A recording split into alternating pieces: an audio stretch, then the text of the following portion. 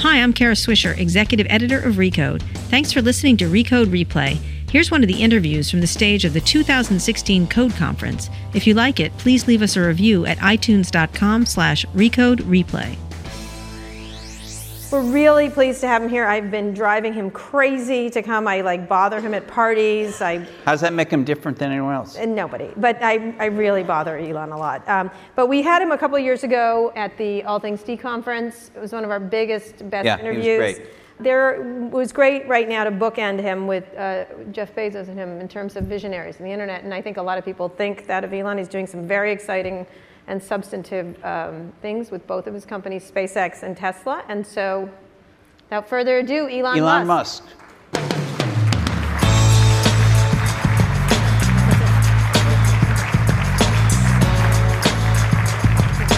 Thank you. Thanks for having me. Thank you. Elon, let me start by saying we're very glad you're here, safe and sound.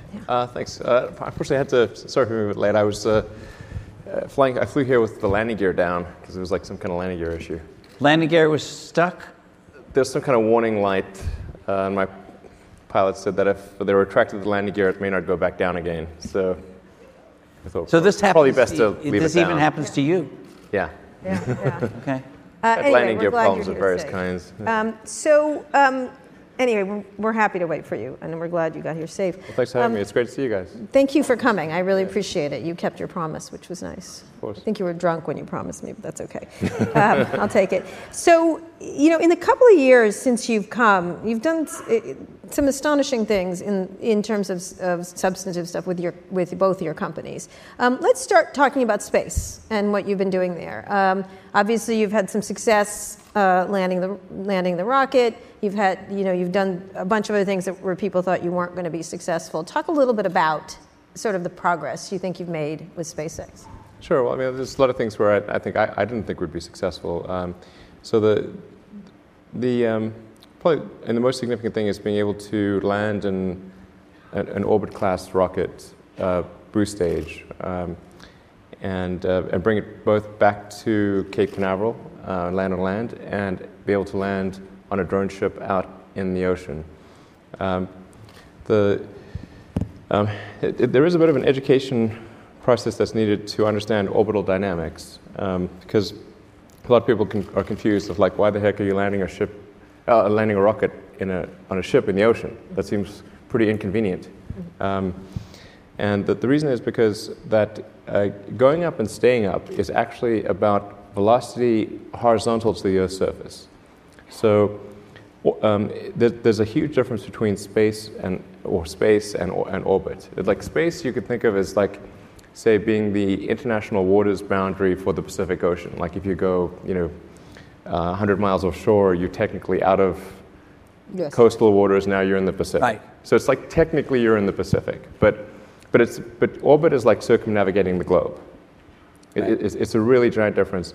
And the reason that things go up and stay up is because you're zooming around the Earth so fast that your outward radial acceleration is equal to the inward acceleration of gravity. And so those balance out, and you have a net zero gravity. So when you see the space station, the thing that's little sort of counterintuitive is that the space station is actually zooming around the Earth at 17,000 miles an hour.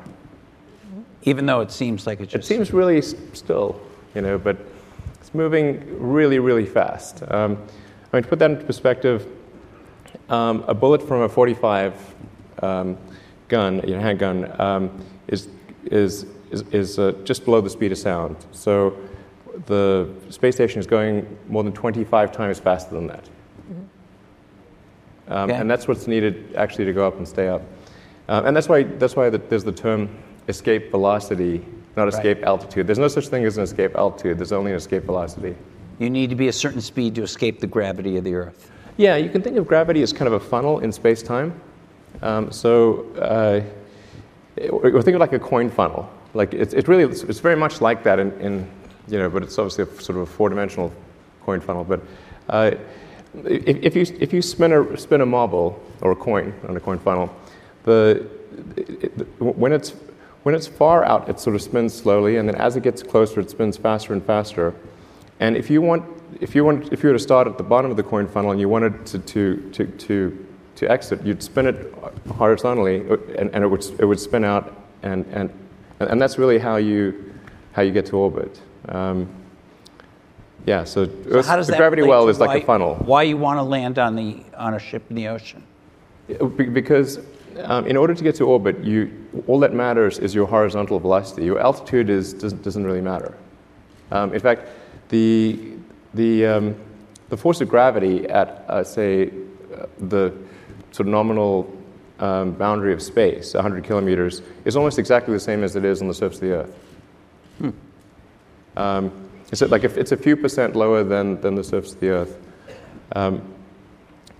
So in order to go up and stay up, the only thing that matters is how fast are you going horizontal to the Earth's surface. So you have that outward radial acceleration, or think of it like maybe like tetherball or something like that. It's really that outward acceleration is the thing that matters. And so when the rocket is going to orbit, the only reason it's going up is to get out of the thick part of the atmosphere. Because at high velocity, the atmosphere is thick as molasses. And so it goes up very briefly, but if you look at a long exposure of the rocket's trajectory, you'll see it goes up, but immediately curves over and starts going horizontal. And so at the point at which the point at which the stages separate, there's two stages. The primary boost stage, which is the most expensive part of the rocket, the point at which that staging occurs can be as high as Mach 10. But it's going away from the launch site at 10 times the speed of sound. So in order to get back to the launch site, you would have to have enough fuel and oxygen to reverse out that velocity and boost back all the way to the launch site. And you just don't have, the physics of it don't really allow you to have that much. It's not about saving money on fuel or anything, it's just physically impossible. Because another sort of thing about if you're in space is that there's nothing to react against. So, like whereas an aircraft can circle very easily because it's reacting against air, in vacuum there's nothing to react against. So the only way to go back the other direction is to apply just as much energy as it took you to go. If you want to go backwards, you have to apply just as much energy as it took you to go forwards. Mm-hmm. In fact, well, twice as much, really, because you've got to zero it out, and then you've got to... So you've got to land elsewhere. Yeah, so bottom line is this thing is zinging out to sea at 10 times faster than a bullet. It may well be over the ocean, because the ocean covers most of the... Oh, it's actually, at the point of separation, it's not that far away. It's maybe 100 kilometers away from the launch site, but it is going like hell in the opposite, away from the launch site. So the only way to really land it is to have it continue on that arc, that ballistic arc, and then land far out to sea on a ship that's pre-positioned to a particular latitude and longitude, very, very precise, to within about a meter. And then the rocket will then go from vacuum through rarefied air at hypersonic velocity. So when it's in vacuum, it has to, obviously you can't use aerosurfaces. You have to use nitrogen jets to control the attitude and position.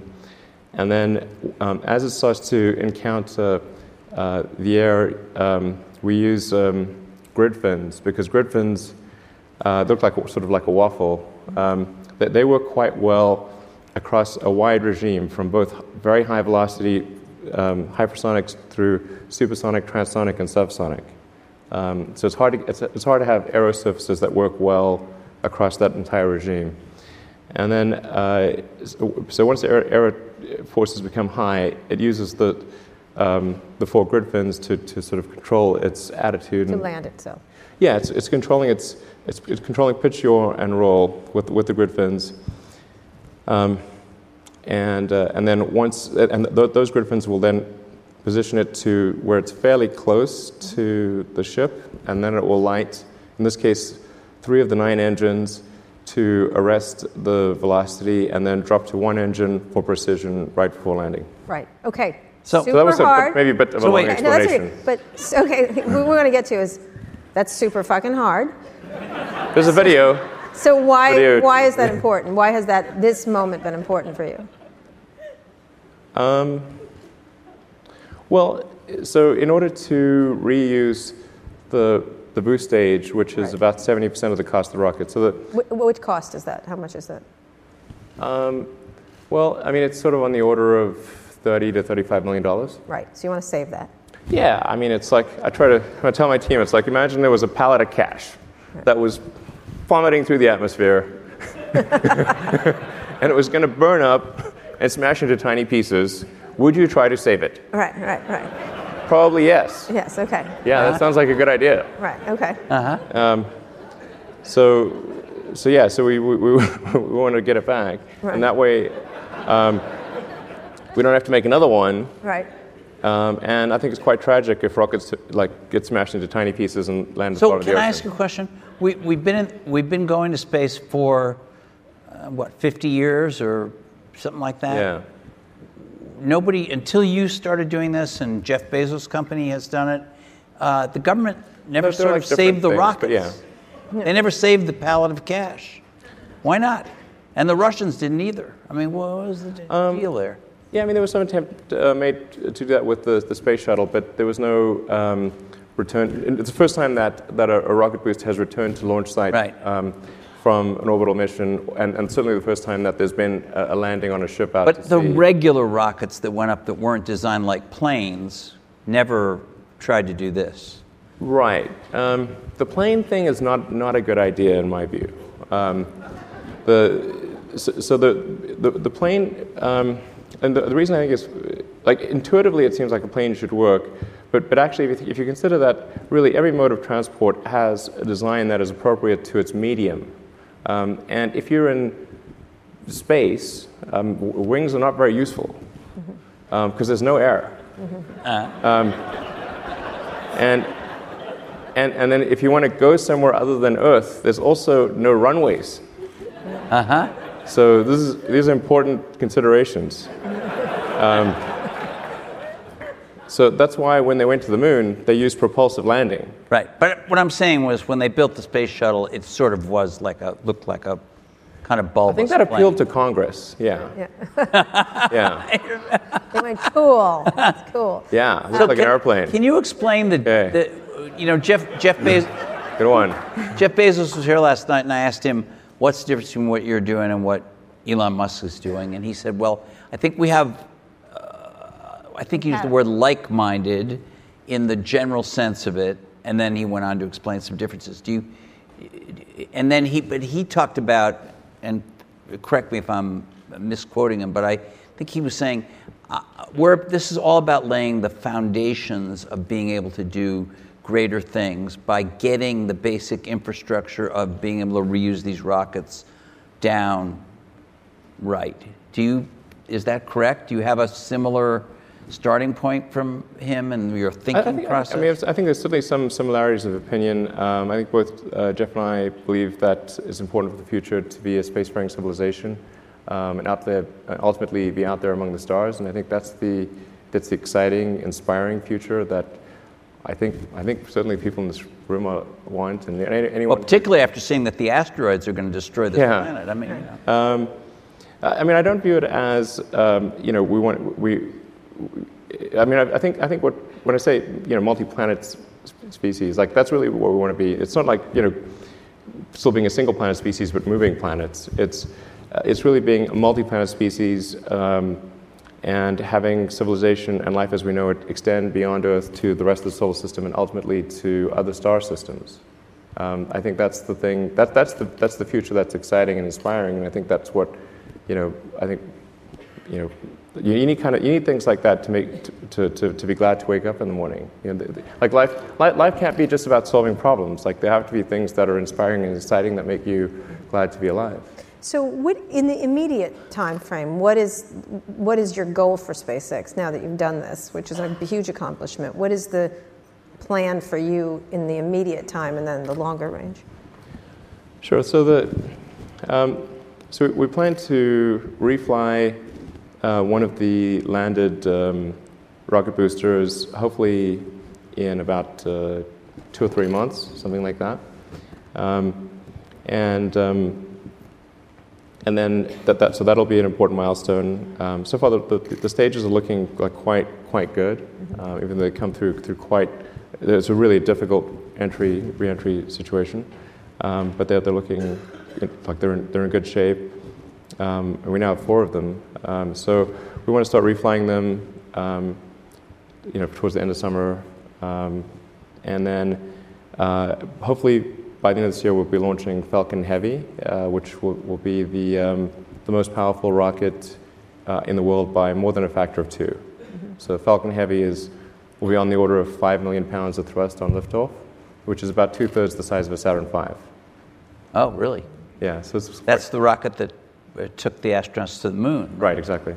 So, in fact, we're launching from the same pad, from the Apollo 11 pad. Wow, yeah. That's amazing. So you're hoping to launch that Falcon Heavy by the end of this year, you said? Yeah, that's our aspiration. That's somewhat of a delay from when you first hoped to launch it, right? But it's not like we had a lot of pressing customers who wanted us to launch it. Okay. So in fact, the first launch will not have any operational satellites. It'll be a demonstration launch. And the first operational flights where customers actually want us to launch it are next year. Whereas there's a lot of customers who want us to launch Falcon 9. So about a quarter of our flights are for NASA, but 3/4 are for commercial satellites, like broadcast and communication satellites, or science missions for other countries.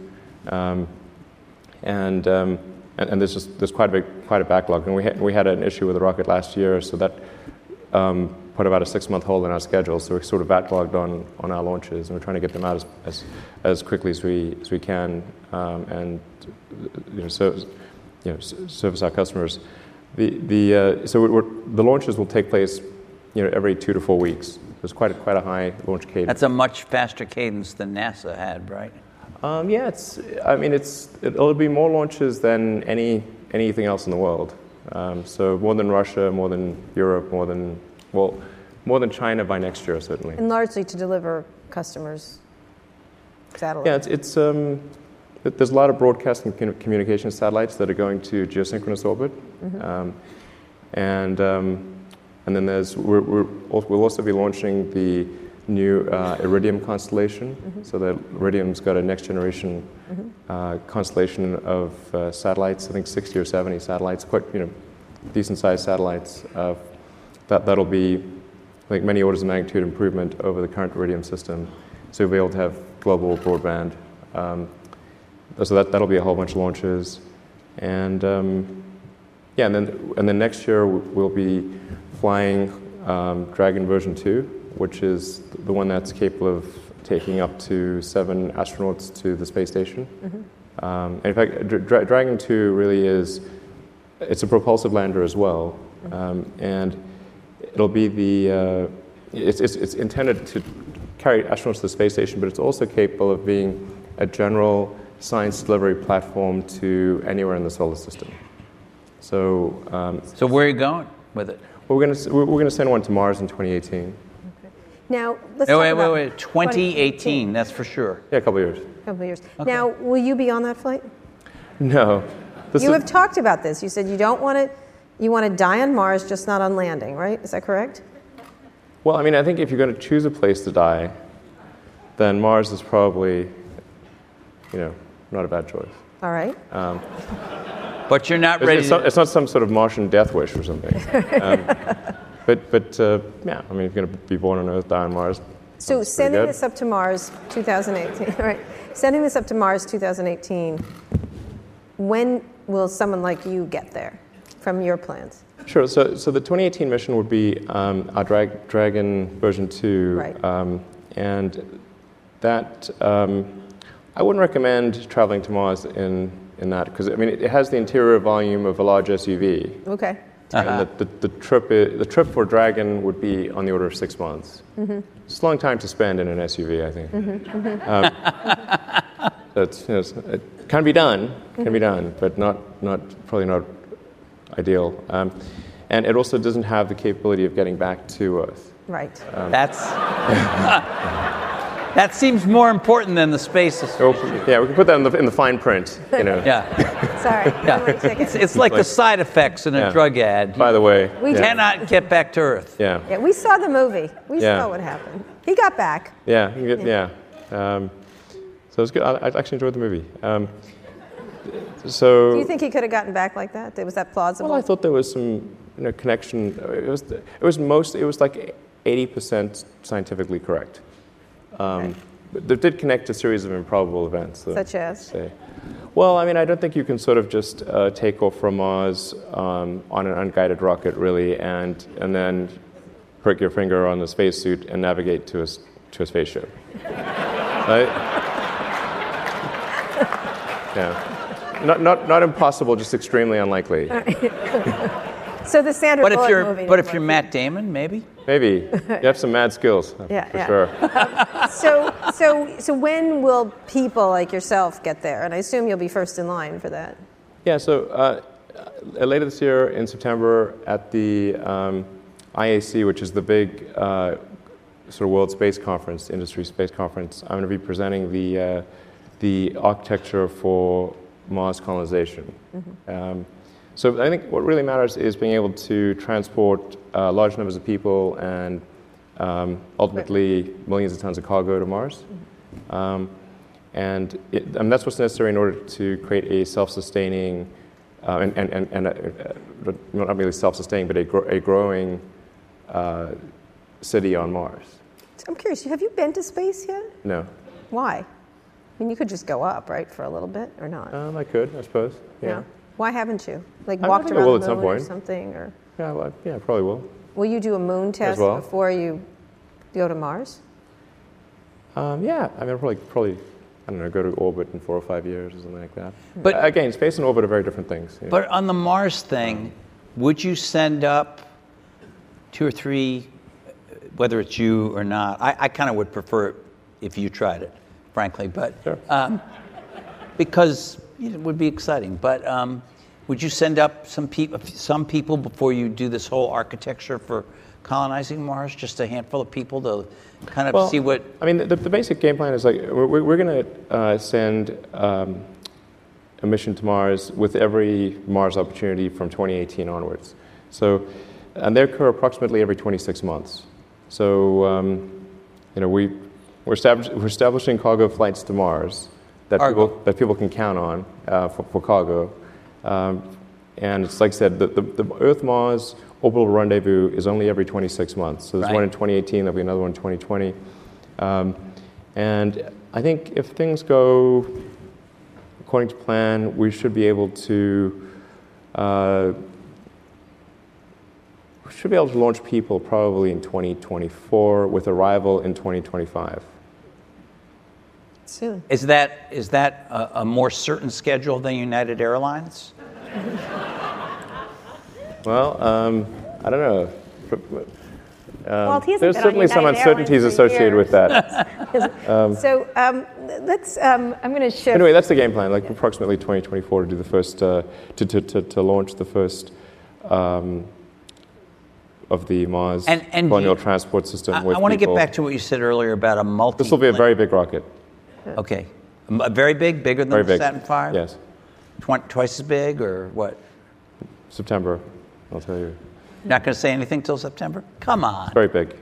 Come on. Has to be very big. How big is very big? So big.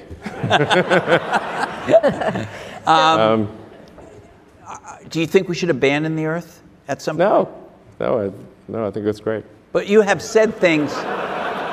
Why would we abandon Earth? It's really nice here. You've said things about we may have to abandon the Earth, so it's good to have a plan B. You've said No, I that haven't. before. No, that was Bezos. I think that's Bezos. maybe I don't know, but it wasn't me. All right. Okay. Wasn't me, like Shaggy. Right. So let's move to things on this Earth. Let's move to Hyperloop, Tesla, other things. But let's talk about Tesla first. Sure. Where do you feel like the company is at this point? And there's been lots of activity in self-driving cars, in autonomous, semi-autonomous. How do you look at how everybody's jumped in? Google, Apple, others, and all the car manufacturers. Yeah, I mean, there have been so many announcements of like autonomous EV startups. I'm waiting for my mom to announce one. Okay. It's like, Mom, you too. I mean, there's a lot. So, yeah, I mean, in the U.S. alone, there are 4, I think maybe 5 China-funded EV startups. Yes, at the $1 billion plus level, like serious funding. And there's a bunch of startups, and then of course the car industry as a whole seems to be moving in that direction. Volkswagen just, I think, announced a huge battery factory that they're going to build. And I think these are all good. It's good for the industry to be moving towards sustainable transport as quickly as possible. We open sourced our patents to try to be helpful in that regard. And so it's encouraging to see all this activity. From a Tesla standpoint, we want to take the set of actions that are likely to accelerate the advent of sustainable energy. Scale up production as fast as we can. So we accelerated plans for the Model 3 by 2 years. And so we want to try to get to 500,000 cars in total in kind of the 2018 timeframe, which is an aggressive schedule, but I think achievable. And then maybe 1 million cars a year by 2020. I can see I think a pretty clear path to get there. Autonomy is obviously extremely important. People are going to want autonomy. It's going to be odd to have a car without autonomy in the future. So I think that's. So what do you scaling up? How do you look at all these efforts? Not your mother, but my mom's. She's not going to do it. She may do a rocket situation, but how do you look at each of them? Let's go through them. What Google is doing. How do you assess what they're doing when you're looking at it? Because there'll be competitors at some point. These are all eventual competitors. Well, I think what Google's done a great job of showing the potential of autonomous transport. Right. But they're not a car company, so they would potentially license their technology to other car companies. And I think they announced something with Fiat. So I wouldn't say Google's a competitor because they're not a car company. We would compete with somebody perhaps that they license technology to, but not to them directly. Right. Apple? Yeah, that'll be more direct. That'll be more direct? Yeah. You can tell that by the hiring pattern and that absolutely. kind of stuff? Yeah. So what do you... Okay, so they're going to be more direct. How do you assess it? I say I think it's great that they're doing this, and I hope it works out. What's the time frame for them, do you think? I don't know. I think they should have embarked upon this project sooner, actually. But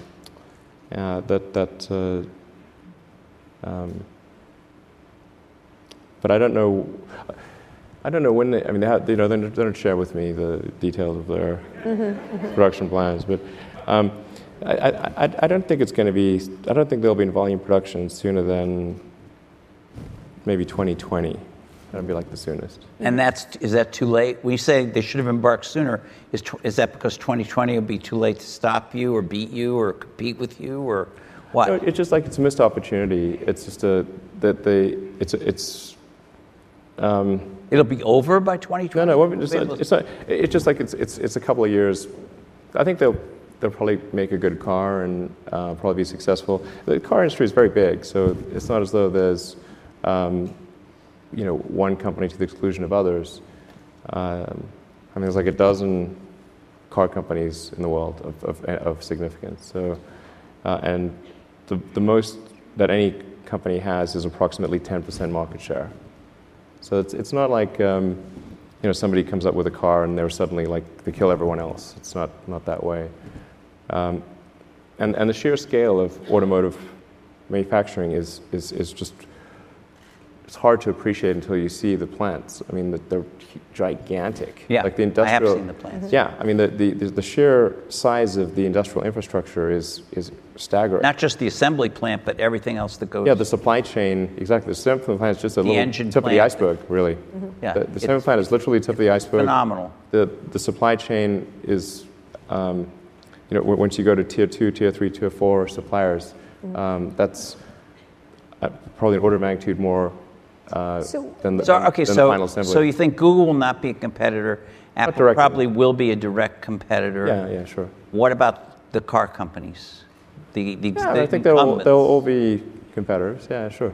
Who do you see out there that has done a nice job so far? Mercedes or GM Of what? of a competitive car? of the incumbents. A potentially competitive car, I guess. I mean, I don't think any of the car companies thus far have made a really great electric car. I mean, you tell me if you disagree, but I don't think yet that any of them have made a great electric car. Okay. They, presumably will continue to improve on what they've done so far, and then at some point they may make a car that's a great car, but no, they haven't done that yet. Can I ask you about batteries for a second? Yeah, sure. So you're building this gigafactory, right? It's built. It's not completely built. okay, but part of it's up A and big running. chunk of it's built, yeah. Part of it's up and It's a running. really gigantic thing. It's like when the Gigafactory's done, it'll be the largest footprint building of any kind in the world. Of any kind, not just factories, literally of any What is kind. this? The largest rocket, the largest building? I mean, Well, I mean, I think it's not scale for scale's sake. It's just like if you say, well, we want to accomplish these goals, then you kind of have to make a big thing. okay. You've got this big thing. It's this big, giant building. Right. Yeah. It's going to make batteries. The batteries it's going to make are We're lithium. going to have an opening. Well, it's not technically an opening party since it's been operating for a little while, but we're going to have a party soon. You guys maybe want to come? We Okay. can come? All right, Yeah, good. sure. We'll come to the Can they- battery it's party. pretty- But they can't I come. love It's worth seeing. This They is can't like come, right? Just this is crazy. No. This is like an alien dreadnought. It's really nutty. Because I love a battery party, but Yeah. right, but talk about where it's going. Are these lithium-ion batteries? Yeah, sure. So they're the same batteries that's in No. our phone? No. they're not. Please explain. Yeah. So lithium. Have you made a battery breakthrough is something I'm interested in. Yeah, I mean, generally there's so much nonsense out there about batteries. Like you can believe about 1% of what you read. Maybe. Lithium ion covers a very broad range of technologies, and you can have an enormous difference in the power density and the energy density and the cycle life between one chemistry and another. They can be really enormously different. What you really actually want to ask is what is the cathode and what is the anode? Right. So in our case, That's right. Okay. well, I just put it in the the lithium is PlayStation actually for my kids. 2% of the cell mass. So it's like the salt in the salad. It's a very small amount of the cell mass and a fairly small amount of the cost. But it sounds like it's big because it's called lithium ion, but it really, like our battery should be called nickel graphite because it's mostly nickel and graphite. Okay, and It's nickel, cobalt, aluminum, but a battery few other little things, and graphite with a silicon oxide layer. battery on the anode. efficiency or power that the power that you can store in a certain mass seems to be moved very slowly, at least compared to we're used to Moore's law pushing integrated circuits faster. Batteries kind of are always in our consumer devices always lagging behind. You've built this giant thing, the biggest building in the world has ever seen. It's not fully built, but yes, it's You're building pretty the big biggest chunk is building the built. world So has yeah, ever yeah, seen. yeah. To make batteries. Your whole business depends on batteries in these cars. Have you figured out a way to do some significant increase in the yield of energy from a given amount of space in the battery? Well, yeah, I mean, the energy density is increasing sort of maybe on the order of like 5-ish% per year. And it doesn't sound like much, but you add that up over a number of years with compound interest. It ends up being quite a significant number. And a lot of people sort of think that, oh, well, we just sort of cobbled together some laptop batteries and somehow made a great car. If it was that easy, then I think we would have quite a few competitors who did the same thing. But it's really quite a lot harder than that. It's a cylindrical form factor, but the internals of the battery are quite different from what you would find in a laptop. And will be increasingly different with what's built at the Gigafactory, which is highly optimized for automotive, and has improved energy density. But mostly, it's not the energy density that's the issue, because you can if you buy a Model S today, the range is around 300 miles, and that's quite a lot. So it's pretty rare that people really need to go more than 300 miles at a time without stopping. Right. So I don't think we really have a range issue. And we could make a 400-mile range car today. Like, that wouldn't be too big of a deal. What really matters is decreasing the cost per unit of energy of the battery pack so you can make the car affordable. That's actually the important thing.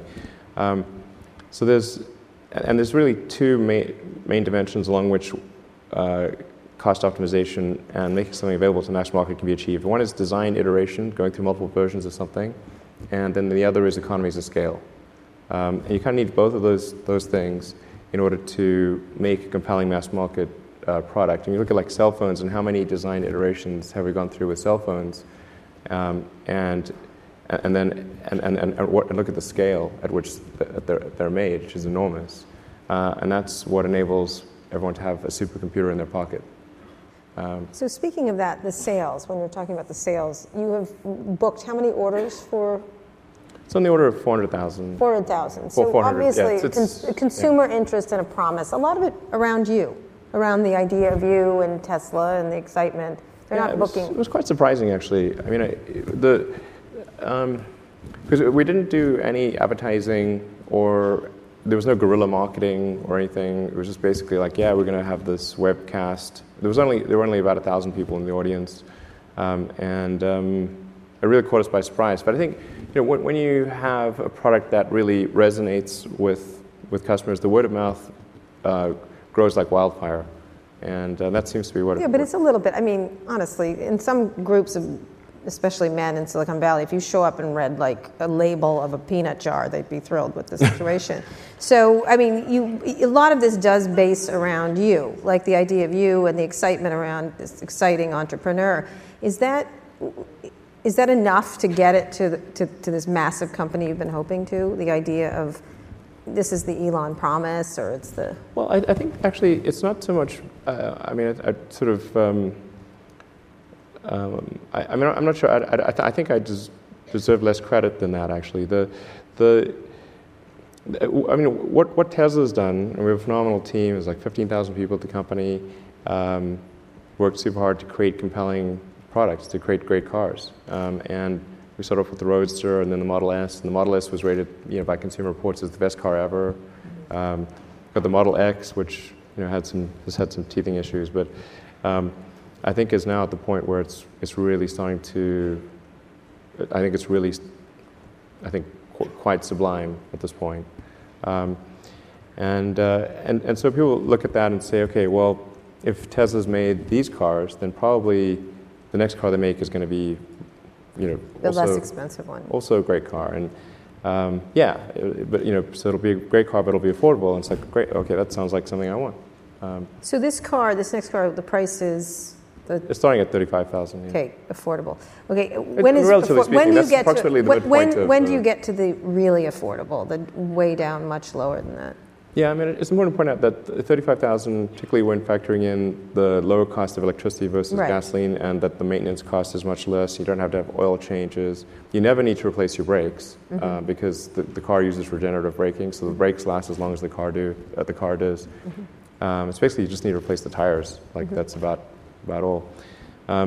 So the operational cost of the car is much lower fundamentally than a gasoline car, and so I think the average price for cars for gasoline cars is around 30, 32, something like that, yeah. I mean, there are starting prices that are lower, but when people pick options, I believe it's in around 32 or so in the U.S. So we're pretty close to that average. But that's your base price, right? I mean, yeah, but it's going to be a great car. That may car. not be the ASP for the car. No, but it's going to be a great car even at 35. So it's like even if you order nothing, no options at all, it'll be great. But you're likely to have a mix where the average car that you actually sells for a little more than that. Yes, probably. It's probably going to be it's probably going to be some higher number. But it's really important to emphasize, like 35. If somebody orders the $35,000 car, they'll be very happy. Like it's not like you need to order a bunch of options without which the car is not good. That car will have autonomous for 35. I have I'm going to do another Tesla event, maybe at the end of the year. Talk more about that. And Well, say? so you could start here. It will be real big news if I start here. We don't mind that. Let me just say that we're going to do the obvious thing. Okay. Okay, got it. It's really So- obvious. So cup holders, good. Okay. Yeah. So Brilliant. brilliant. Those things are nuanced. All right, absolutely. Let's talk about two more things. I want to talk about AI, because we've been talking about it a lot here, which I want to get it clear what your thoughts are, because it's mostly Elon's scared of robots. I mean, that kind of thing. Or how do you... I'm scared of robots.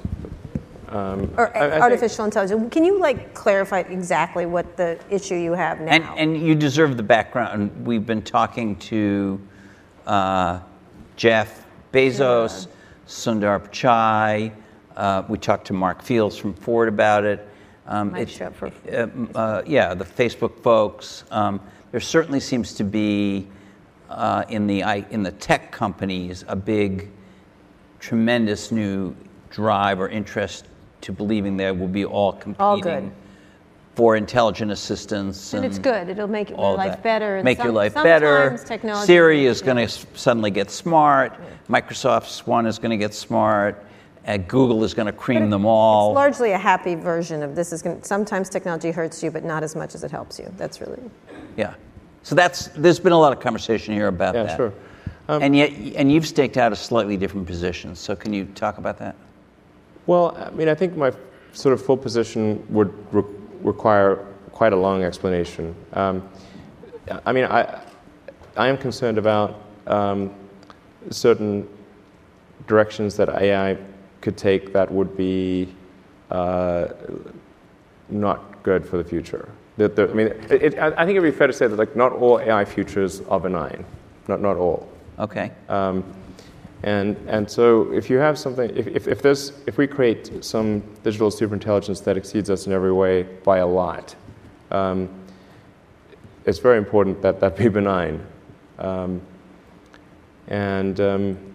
so actually with a few others, I created OpenAI, which is an AI. It's a nonprofit actually. There's no. I think the governance structure here is important. So we want to make sure that there was not some fiduciary duty to generate, profit off of the AI technology that's developed. So we created this 501c3, but I think it's quite different from. I mean, a lot of sort of 501c3s are, they don't have a high sense of urgency, and they're not they're not really sort of developing technology at a fast pace. But OpenAI is.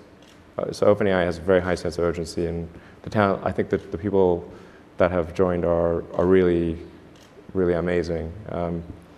And the intent with OpenAI is to democratize AI power.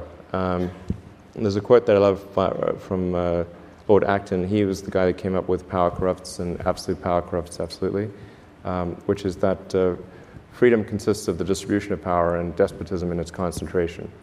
And so I think it's important, if we have this incredible power of AI, that it not be concentrated in the hands of a few and potentially lead to a world that we don't want. And what world is that? What do you foresee that when you see it? It's difficult. I mean, it's called the singularity because it's difficult to predict what future that might be. Except I don't know a lot of people who love the idea of living under a despot. I don't think people generally choose to live in a democracy over a dictatorship. And the despot would be the computer? Or the people controlling the computer.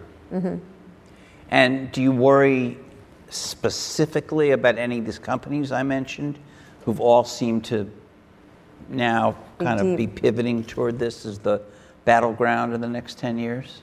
I won't name a name, but there is only one. There's only one you're worried about. And they're not preoccupied with making a car that will compete with you, I assume. There's only one. And what? Tell me, this is an interesting. It's not about competing. It's this is sort of like what would be the point of competing for, mutual destruction? It's like it's not about competing. It's really just about trying to increase the probability that the future will be good. That's all. So the goal of OpenAI is really just to take the set of actions that are most likely to improve the positive futures. Like, you can think of the future as a set of probability streams that branch out and then converge, collapse down to a particular event, and then branch out again. And there's a certain set of probabilities associated with the future being positive and different flavors of that. And at OpenAI, we want to try to do whatever we can to guide, to increase the probability of the good futures happening. I think that's really what we're trying to do there. Do you worry that by making this open, some bad actors may use some of what has been developed to do bad stuff with the power of AI? I mean, that is certainly a good rebuttal to that. However, I think if AI power is widely distributed, and there's not, say, one entity that has some super AI that is 1 million times smarter than anything else. If instead the AI power is broadly distributed, and to the degree that we can link AI power to each individual's will. So like you would have your AI agent, and everyone would have their sort of AI agent, and then if somebody did try to do something really terrible, well, then the collective will of others could overcome that bad actor. Which you can't do if there's one AI that's 1 million times better than everything else. And it's proprietary. And it's either has its own will, or more likely, at least in the beginning, is controlled by some small set of people. So I think that's really the risk. I mean, there's always been these arguments like what's the best form of government? I'm a big fan of, I think it was Churchill, democracy is the worst form of government except for all the others. Right. So speaking of that, this election, you are from... Oh, no. No. Yes. How does that strike you, what's happening now? You've come to this country, you're a naturalized citizen? I think I'm glad that the framers of the Constitution saw fit to ensure that the president was someone who was captain of a large ship with a small rudder. Okay. And? There's a limit to how much harm any given president can. Are you sure about that? Oh, yeah. So you're not worried about, are you backing either of the candidates at this point? I'm trying to stay out of this situation. Because? I don't think that's the finest moment in our democracy. Well, given that it's not the finest moment in our democracy, do you think the best thing is to stay out? Or we'll see. To get in and I'm not sure what I can do to head off the worst. I'm not sure how much influence I could have as one person on the outcome.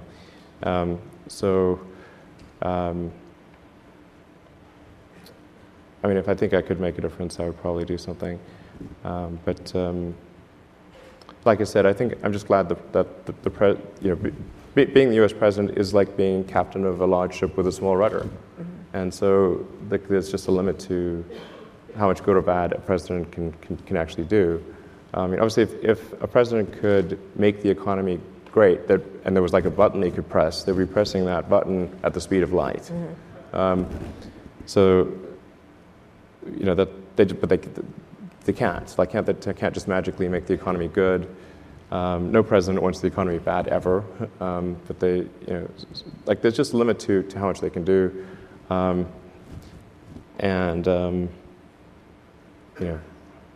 I guess there is the nuclear thing, which is the nuclear thing. I guess there is the nuclear thing. Yeah, but I don't know. I don't think we would just arbitrarily launch nuclear missiles. Yeah. Yeah. One would The hope. president can do that. I don't think so. President's Not the arbitrarily. commander-in-chief. I mean, I think that. He's the commander-in-chief. Yeah, no, but I still don't think that means you can just launch nuclear missiles whenever you want. Yeah. I think Congress would be quite upset about that, and They might not be consulted. yeah, but I think the military would be we really think Congress should be consulted on it before you launch a. Yeah. That might happen. Preemptive That could nuclear happen. strike. Are you willing? You're basing your faith in that, though. I'm quite confident that the military would not just, randomly agree to launching nuclear missiles at somebody. Well, that's calming. This is Yeah. pretty comforting, yeah. We're going to put up just very quickly, we'll end on Hyperloop. You've been involved with it. Your level of involvement is what at this point? Just Yeah, chief I know visionary? it's a bit confusing because You talked about it when you were here last time. yeah, I actually came up with the idea. I came up with an initial idea which turned out to be wrong. It wouldn't work several years ago, and then. But I sort of shot my mouth off and said, I thought I have an idea that would work, and it turned out that didn't work, but with a lot of iteration, was able to come up with something where the physics hangs together, and then published the paper and just said, look, anyone who wants to do this is great, go, be my guest, because I sort of have my plate full running Tesla and SpaceX. Yeah. And so I think it'd be great. I mean, it'd be great to have any interesting new transport solutions, anything that gets people to their destination in a way that's safer, costs less, is more convenient. That'd be great. I mean, and so I think probably the most valuable thing that the Hyperloop paper that I published has done is to spur thinking in terms of new transportation systems. So it's not just, let's have a fast train. Okay, that's not even as fast as what Japan did in the 80s. I don't see what the point of that is. We should really be trying to think of something that's. I think particularly in California, we should be saying, hey, what is the best? Let's invent something new that's way better than anything else. Do you want to shoot your mouth off about that? I'm not an investor in any of the companies that are working on it, and I've tried to be neutral because I'm trying not to favor one company over another, but just to encourage anyone that is interested to say, try to give them moral support, and I hope they succeed. The only thing that I am doing on the Hyperloop front is we're holding a student competition, and the student competition is really just aimed towards encouraging students to think about exciting new transport methods. And it's totally cool if they want to do some architecture that's different from what I proposed in Hyperloop. And in fact, the winning team at the student competition that we held earlier this year used a different suspension mechanism than what I proposed, which is I proposed using essentially taking the air that builds up on the nose from the compressor and flowing that through air skis so that you simultaneously remove the drag from the nose and provide a means of suspending the pod. And that's also something that works well even at supersonic velocities. You can go. It's been demonstrated up to Mach 1.1 in terms of using air bearings as. But they use something different. Basically electromagnetic suspension. The reason I didn't suggest sort of any kind of magnetic suspension is that it's very important that the cost of the tube be minimized. So you really want, because the pod is cheap, the tube is expensive. So if you want to go, say, 400 miles and in two directions, so you've got 800 miles of tube. The critical economic optimization parameter is the cost of the tube. So you want that tube to be as low cost as possible. And so if you do anything that requires action on the tube side, it's going to make that tube much more expensive. So if you use air bearings, it doesn't change. Like, that's real cheap. Yeah, so... You think this is going to happen? Yeah, I think something like that. I think something will happen in the future. I think if the companies that are trying to make it happen now, if for whatever reason that doesn't work out, then I think I might do something myself in the future. I don't want to do something. I don't want to sort of front run them. It's like, say, here's this free idea, and then meanwhile I go and do it myself. That wouldn't be nice. So but if a bunch of people, if companies don't try it and it doesn't work out, then I think I'll try to just at least do a demonstration system. Okay, last question. Do you think tech has gotten more serious? How do you look at the tech landscape as someone who's well-known? You probably qualify as a visionary. The concept, where do you imagine we are right now in the tech space? And then we'll get to questions from the audience. I think there's a lot of innovation happening in many different areas. The advancements in AI, I think, are quite astonishing. The advancements in genetics are amazing.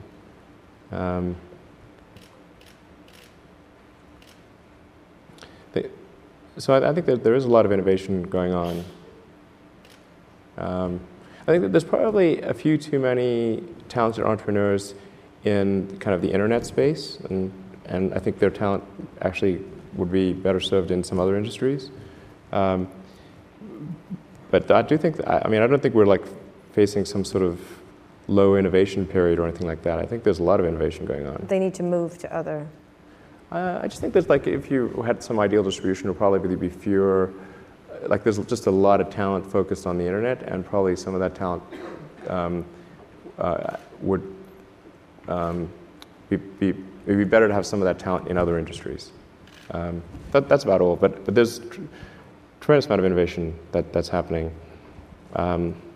It's something that I think is going to be quite important.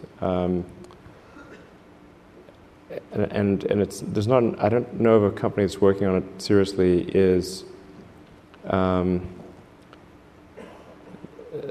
neural lace. So going back to the AI situation, this is quite an important debate. Like, if you assume any rate of advancement in AI, we will be left behind by a lot. And so then we could be in, benign, but even the benign situation, if you have if you have ultra intelligent AI, we would be, so far below them in intelligence that it would be like, a pet, basically. Pet, that's what I was thinking. Like a pet. Cat. Like a cat. It would be Elon like the a house cat. Yeah, it would be like the house cat. Right. It's not the end of the world, Well, sort of pet. You've seen the movie. It could be. Yeah. It could be. But that honestly, that would be the benign scenario. Mm-hmm. So house cat is okay. I don't love the idea of being a house cat. Okay. But that. So what's the solution? Yeah. So I think I think it's to essentially. I think one of the solutions that seems maybe the best one, is to have an AI layer. If you think of, like, you've got your limbic system, your cortex, and then a digital layer, sort of a third layer above the cortex, that could work well and symbiotically with you. Just as your cortex works symbiotically with your limbic system, your sort of a third digital layer could work symbiotically with the rest. This is something that's surgically inserted or bred into the species, or what? The fundamental limitation is input-output. So we already have, we're already a cyborg. It's just that, you have a digital version of yourself or partial version of yourself online in the form of your emails and your social media and all the things that you do. And you have basically superpowers in that with your computer and your phone and the applications that are there. You have more power than the President of the United States had 20 years ago. That you can answer any question, you can video conference with anyone Right. anywhere, you can send a message to millions of people instantly. You just do incredible things. And but the constraint is input output. So we're I/O bound, particularly output bound. I mean, like your output level is so low. It's like, particularly on a phone, like your two thumbs just sort of tapping away. This is ridiculously slow. Our input is much better because we have a high bandwidth visual interface to the brain. Like our eyes take in a lot of data. So there's many orders of magnitude difference between input and output. So mostly, effectively merging in a symbiotic way with digital intelligence revolves around eliminating the I/O constraint. So it'd be some sort of direct cortical interface. And you called it a neural lace? Neural lace, yeah. It's totally not Google Glass, right? No, I'm talking about something but it's which... like you wear it? Or you... No, I mean, it would be... I mean, there are a few ways to approach this, but some sort of interface directly with your cortical neurons particularly. But doesn't that imply surgical insertion? Not necessarily. You could go through the veins and arteries because that provides a complete roadway to all of your neurons. Your neurons are very heavy users of energy, so they need high blood flow. So you automatically, with your veins and arteries, have a road network to your neurons. Still some kind of surgery, right? Yes, but you could insert something, basically, into the jugular and have. It gets macabre, but it sounds really easy and.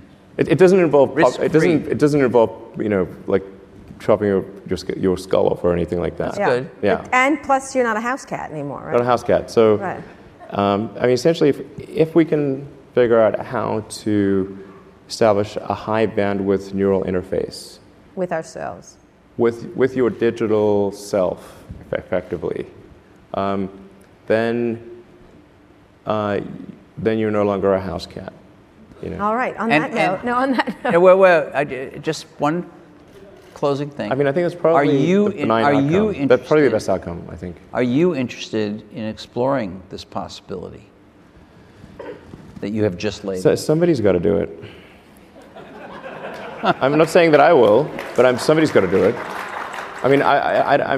So somebody should do it, and if somebody doesn't do it, then I think I should probably do it. But and the goal of this is to prevent there being an external AI, particularly one controlled by a small group of people that could be so much more powerful and intelligent than we are that the house cat it would be godlike in situation its capability. occurs. Yeah. Well, this has been really cheerful. Thank you. Yeah. But if we can establish... I was worried about asteroids at the beginning of this. Asteroids are a low probability existential threat on the time scale that's relevant to us. Okay. This is different. This requires urgency. So what do you do for fun? Yes, this is much more Elon, urgent. what do you do for fun? What do you do? Anything? I play video games with my kids. All right, that sounds good. Let's get some questions for Elon. Elon the house cat. I watch movies, that Right. kind of thing, normal things. Why don't we start over here? Yeah, hi. I think this last question by Carl just did that. I want to know, how do you live through the stress that kind of conversations we just heard that you went through, and kind of ambitions that you carry, and then how do you adjust to the everyday work-life balance, etc., things that in your life? So a little bit of your personal side, actually. So you're very busy. How does that work? Yeah, I mean, I am sort of in kind of work triage mode a lot of the time. So I don't know. It seems to be, as long as there's not like a crisis simultaneously at SpaceX and Tesla, it's okay. But companies are. I mean, the situation in any given company, particularly when if it's sort of growing fast and sort of quasi startup, it's somewhat sinusoidal. So that it's okay if the waves don't crest together. When that does happen, then that's a huge strain. But right now things are like motoring along okay, and I have like the context loaded for both companies, and I can sort of see a path to a good outcome. So I feel pretty good right now. But there've been super stressful times in the past, and then I always try to reserve time for my kids because I love hanging out with them. Kids are really great. They're like the 99% of the time they make you happier. Kids are awesome. Yeah. Then there's that 1%. 1%, 1%. But like it's of anything in my life, I would say, kids by far make me the happiest. I don't know if I agree. Yeah, it's great. I agree. Yeah. So hanging out with them, the thing is, a lot of times kids are kind of in their own world, so you don't need to they don't want to talk to their dad for hours on end, generally. I've noticed that. Yeah. So I can be in the same room with them. They can talk to me from time to time, but I can get some emails done, just get some work done, and then whenever they want to talk to me, they can. And then we try to do things like travel places, and like I said, we play video games together. Or actually, on Monday we went to the new Harry Potter land at Universal. It was quite fun. Mm-hmm. Yeah. So I think that somebody from Universal just clapped. Yeah. Whoever was in charge of Harry Potter land did a great job. It's really good. Yeah, it is good. I highly recommend it. Yeah. The butterbeer is amazing. Yeah, I was just saying the butterbeer. The butterbeer is amazing. Yeah. Okay. Right here. Over here. Hi, my name is Evan Burns. I'm the founder of Odyssey, and I hope into the future to be in something in the space industry.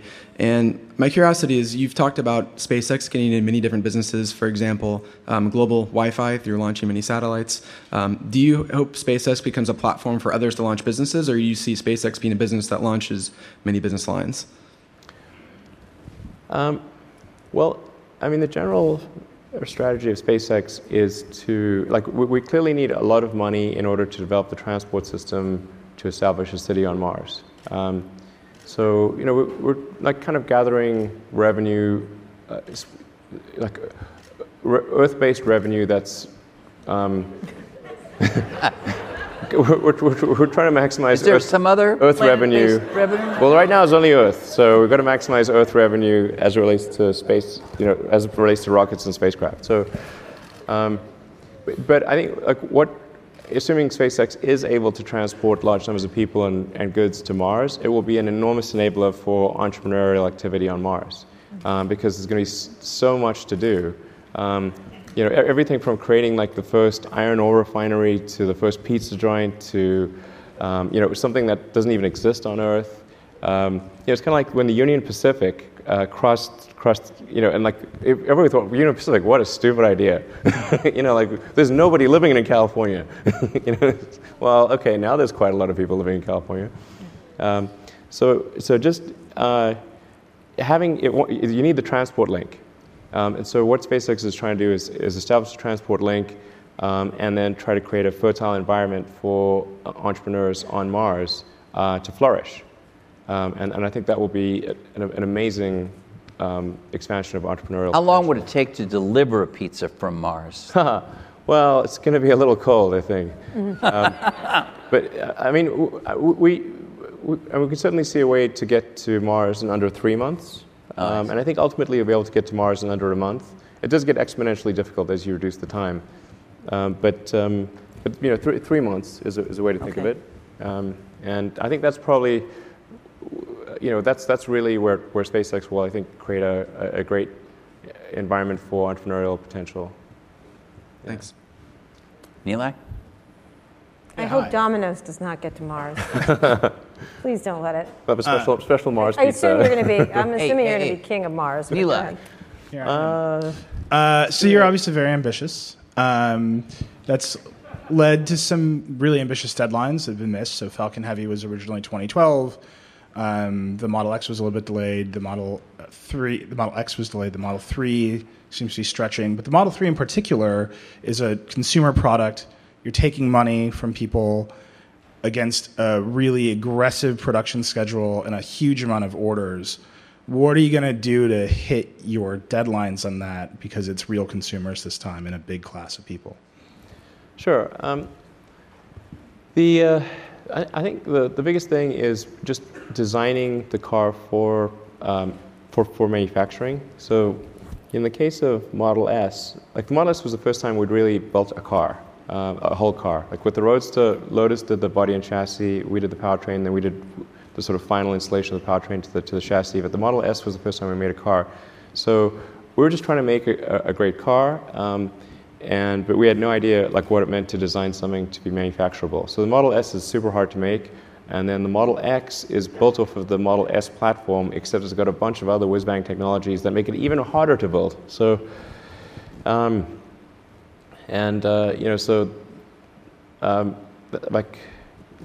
Definitely we want to do the opposite of what we did with the X, which is make something that is going to be a lot simpler, but still a car that people will love, and where every design decision is factoring in the manufacturability, and making sure that when we design something, that you can manufacture it at volume at an affordable price in the schedule that we're targeting. One of the things that makes a car very difficult, particularly if it's a new car, is that it's an integrated product with several thousand unique components. So we are somewhat at the mercy of whatever the slowest component is. Whatever, basically, if you say go to tier 2 and 3 suppliers, they end up being several thousand suppliers. So things move as fast as the least lucky and least competent supplier. But just, and you can think of like any natural disaster you care to name, all of those things have happened to our suppliers. Their factory has burnt down, there's been an earthquake, there's been a tsunami, there's been massive hail, there's been a tornado, the ship sank, there was a shootout at the Mexican border, no kidding. That delayed trunk carpet at one point. And we couldn't get, and the Border Patrol wouldn't give us the truck because it had bullet holes in it. We just wanted our trunk carpet. It's pretty safe. It's like no cocaine or anything. This is good. But that shut down the production line as an example for several days. So that's the biggest issue. Is the supply chain stuff is really tricky. And we're trying to anticipate as much of that as possible, increase our optionality so that there's more internal capability at Tesla. Not that we want to do things internally, but if a supplier is unable or unwilling to deliver the part, we can quickly make that internally. So I think the whole company is geared for that. Right now it looks like we should be able to do that. We expect to. Almost all of the Model 3 design is done, and we're aiming for pencils down basically in about 6 weeks, complete pencils down, and we're tabling all. If there are ideas for future cool things, we'll have it in version 2, version 3, in future years type of thing. So. Overall, I feel pretty good about it, and our supply, particularly our major supplier partners, have been very supportive and are on board. One thing I should say is when I sort of cite a schedule, it is actually the schedule I think is true. It's not some fake schedule that I don't think is true.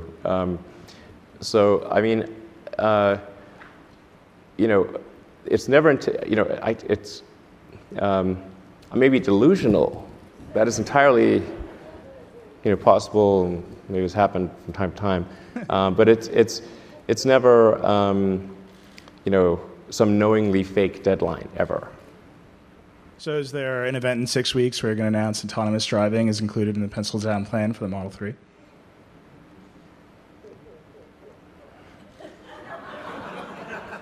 We're not expecting any event in 6 weeks. Josh. Hi. So I have this is kind of a weird question. I feel like you would be the guy with the right answer for it. There's a sort of a philosophic concept that a sufficiently advanced civilization will be able to create a simulation. Yeah. Maybe you've answered this before? A simulation. I've had so many simulation discussions, it's crazy. Okay. So, because in fact, it got to the point where basically every conversation was the AI/simulation conversation. And my brother and I finally agreed that we would ban such conversations if we were ever in a hot tub. Okay. That was like, because that really kills the magic. Hot tub, so the idea is right. Any sufficiently advanced civilization could create a simulation that's like our existence, and so the theory follows that maybe we're in the simulation. Have you thought about this? And a lot. Are we? Even in hot tubs? To know. So much so it had to be banned from a hot tub. Okay. It's not the sexiest conversation. Are we in? I think here's, in my mind, like the strongest argument for us being in a simulation, probably being in a simulation, I think is the following. That 40 years ago, we had Pong, like 2 rectangles and a dot. That was what games were.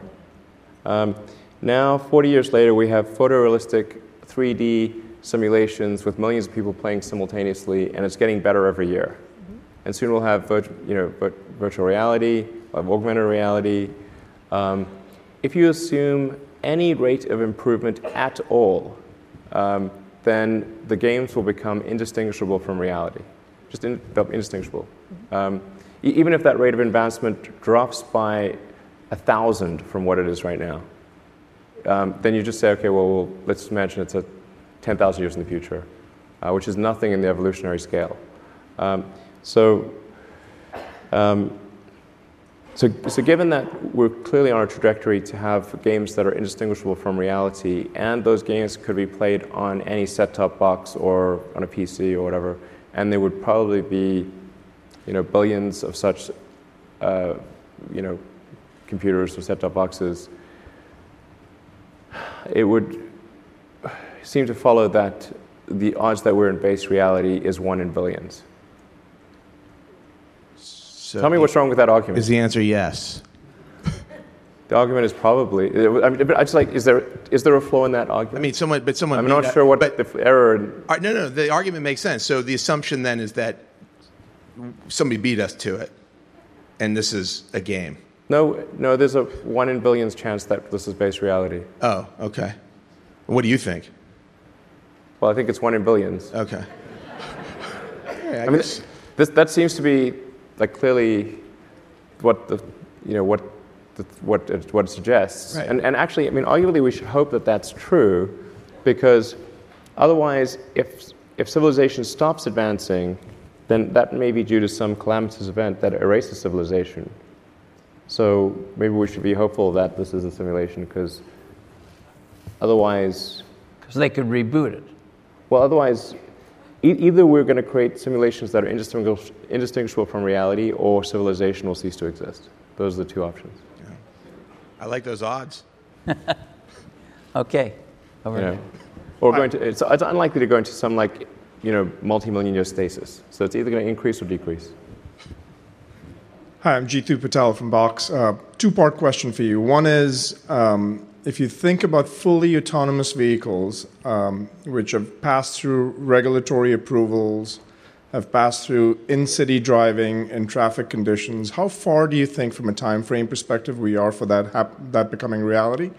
And number 2 would be, the second part of that question is, how long before you think it's either illegal or extremely prohibitively expensive for humans to drive on the road?